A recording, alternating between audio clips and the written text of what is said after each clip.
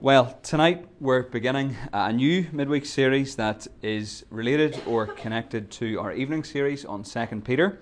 As you know, we've been working through 2 Peter on Sunday evenings, and it has been a very helpful little book for us, I think. On our second evening in the book, we touched on the list of qualities that Peter records in chapter 1, verses 5 to 7. And we talked about how we're to live, and there are 7 biblical virtues listed in verses 5 to 7. And it's a list of features of a transformed heart. What we're going to do over the next few weeks is spend a few moments thinking about each individual quality. We might join 2 qualities together on some evenings, but what I hope we'll be able to see more clearly is that these are things that we are to chase after if we have trusted in the Lord Jesus. Peter makes that clear in what he says after he lists these qualities. He says that if you have these qualities, you won't be ineffective or you won't be unfruitful.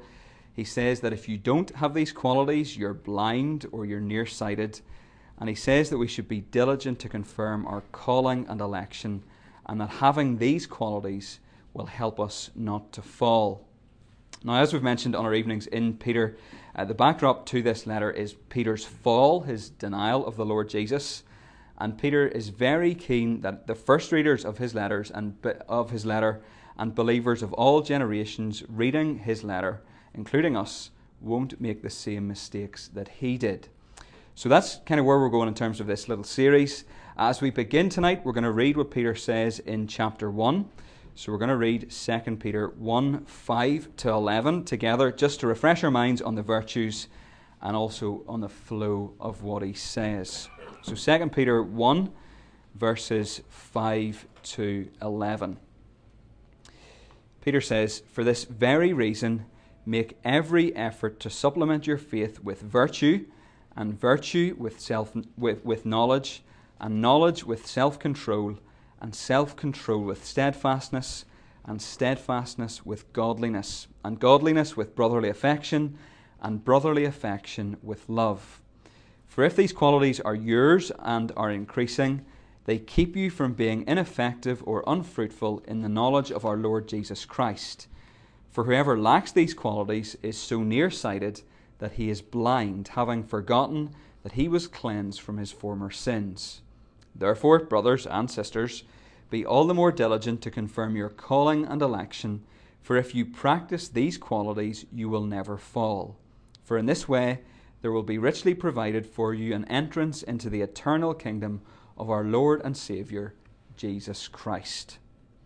So, there are 7 qualities listed in verses 5 to 7, and tonight we're going to begin the series by thinking about virtue. Before thinking about virtue, it's worth remembering that faith comes first. So, notice what Peter says. He says, "For this very reason, make every effort to supplement your faith."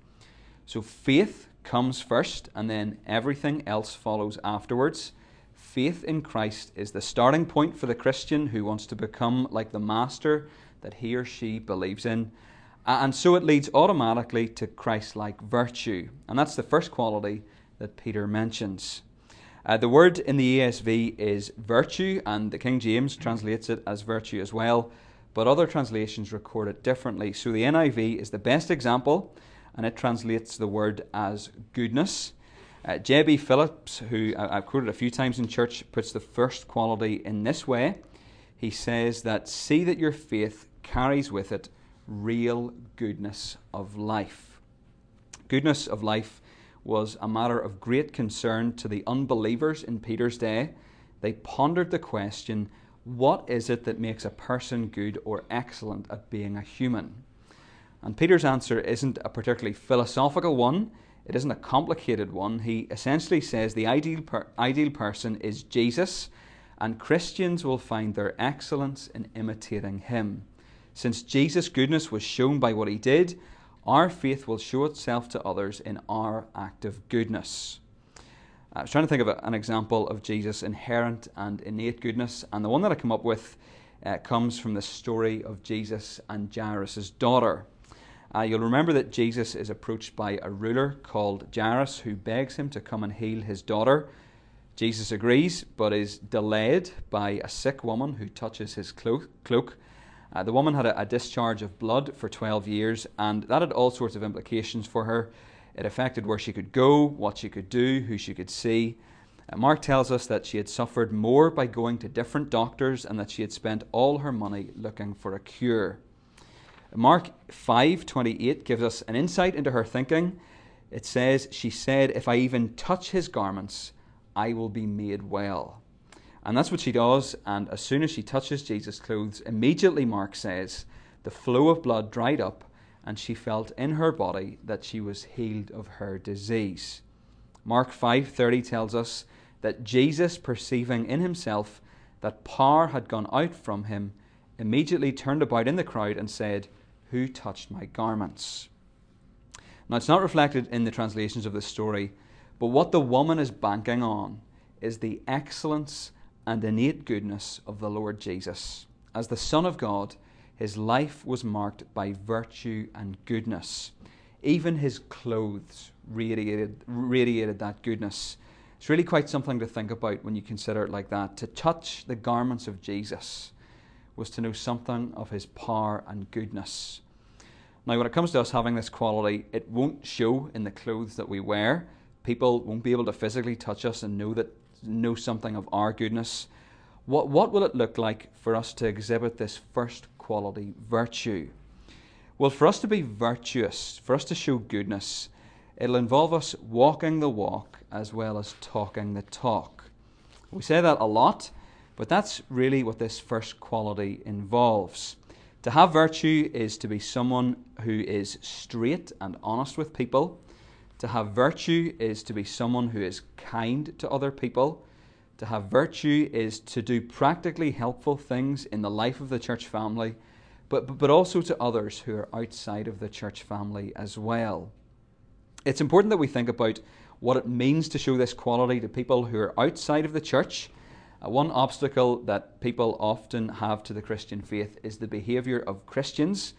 Goodness of life still matters in our world today, but the standards of virtue and goodness have shifted away from what we would traditionally know them as or traditionally understand them as. So let me give you a very recent example of this.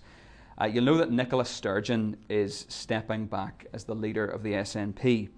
And there's a leadership race at the moment to replace her, and one of the candidates is a girl called Kate Forbes, and she's the Scottish Finance Minister. She's also an evangelical Christian, and she belongs to the Free Church of Scotland.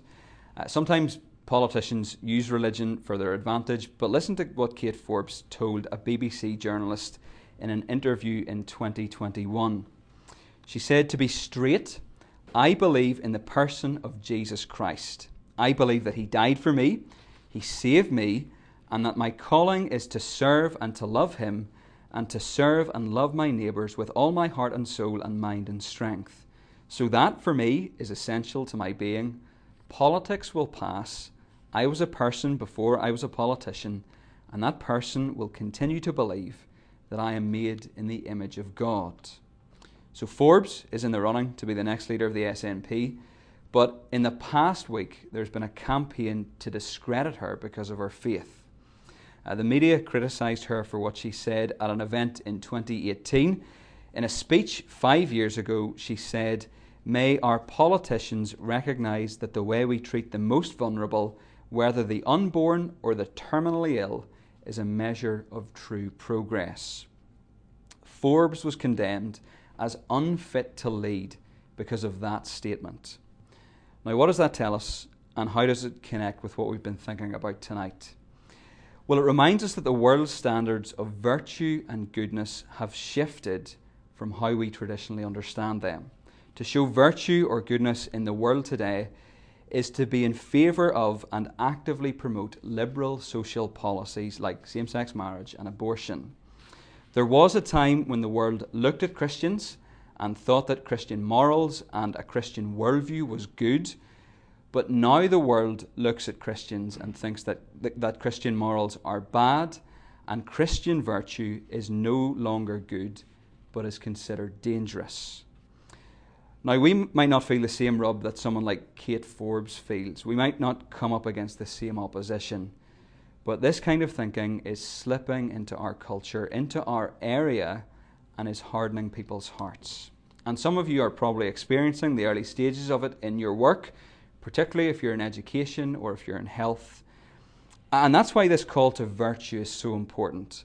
Increasingly, it will be that as we show virtue and goodness in the real biblical sense to others, that they will become interested in the Christian faith and in the Lord Jesus Christ. To have virtue is to follow the example of Jesus. To have virtue is to be someone who is straight and honest with people. To have virtue is to be someone who is kind to other people. To have virtue is to do practically helpful things in the life of the church family, but also to others who are outside the church family as well. Let's pray that the Lord would help us as we strive to develop this quality in our own hearts and lives. Let's pray together. Father, we thank you for your word, and we thank you for this call to virtue. And we pray that we would strive after it and seek it with all of our hearts. We pray that you would help us to confirm our calling and election and to know that we are yours and that your seal of approval is on us because of what Jesus has done for us. Father, we realize too that we're living in an increasingly changing world. We pray that you would help us to stand up for what is true and right and to show virtue and goodness in the real biblical sense to others that we meet in this world. And we pray these things in Jesus' precious name. Amen.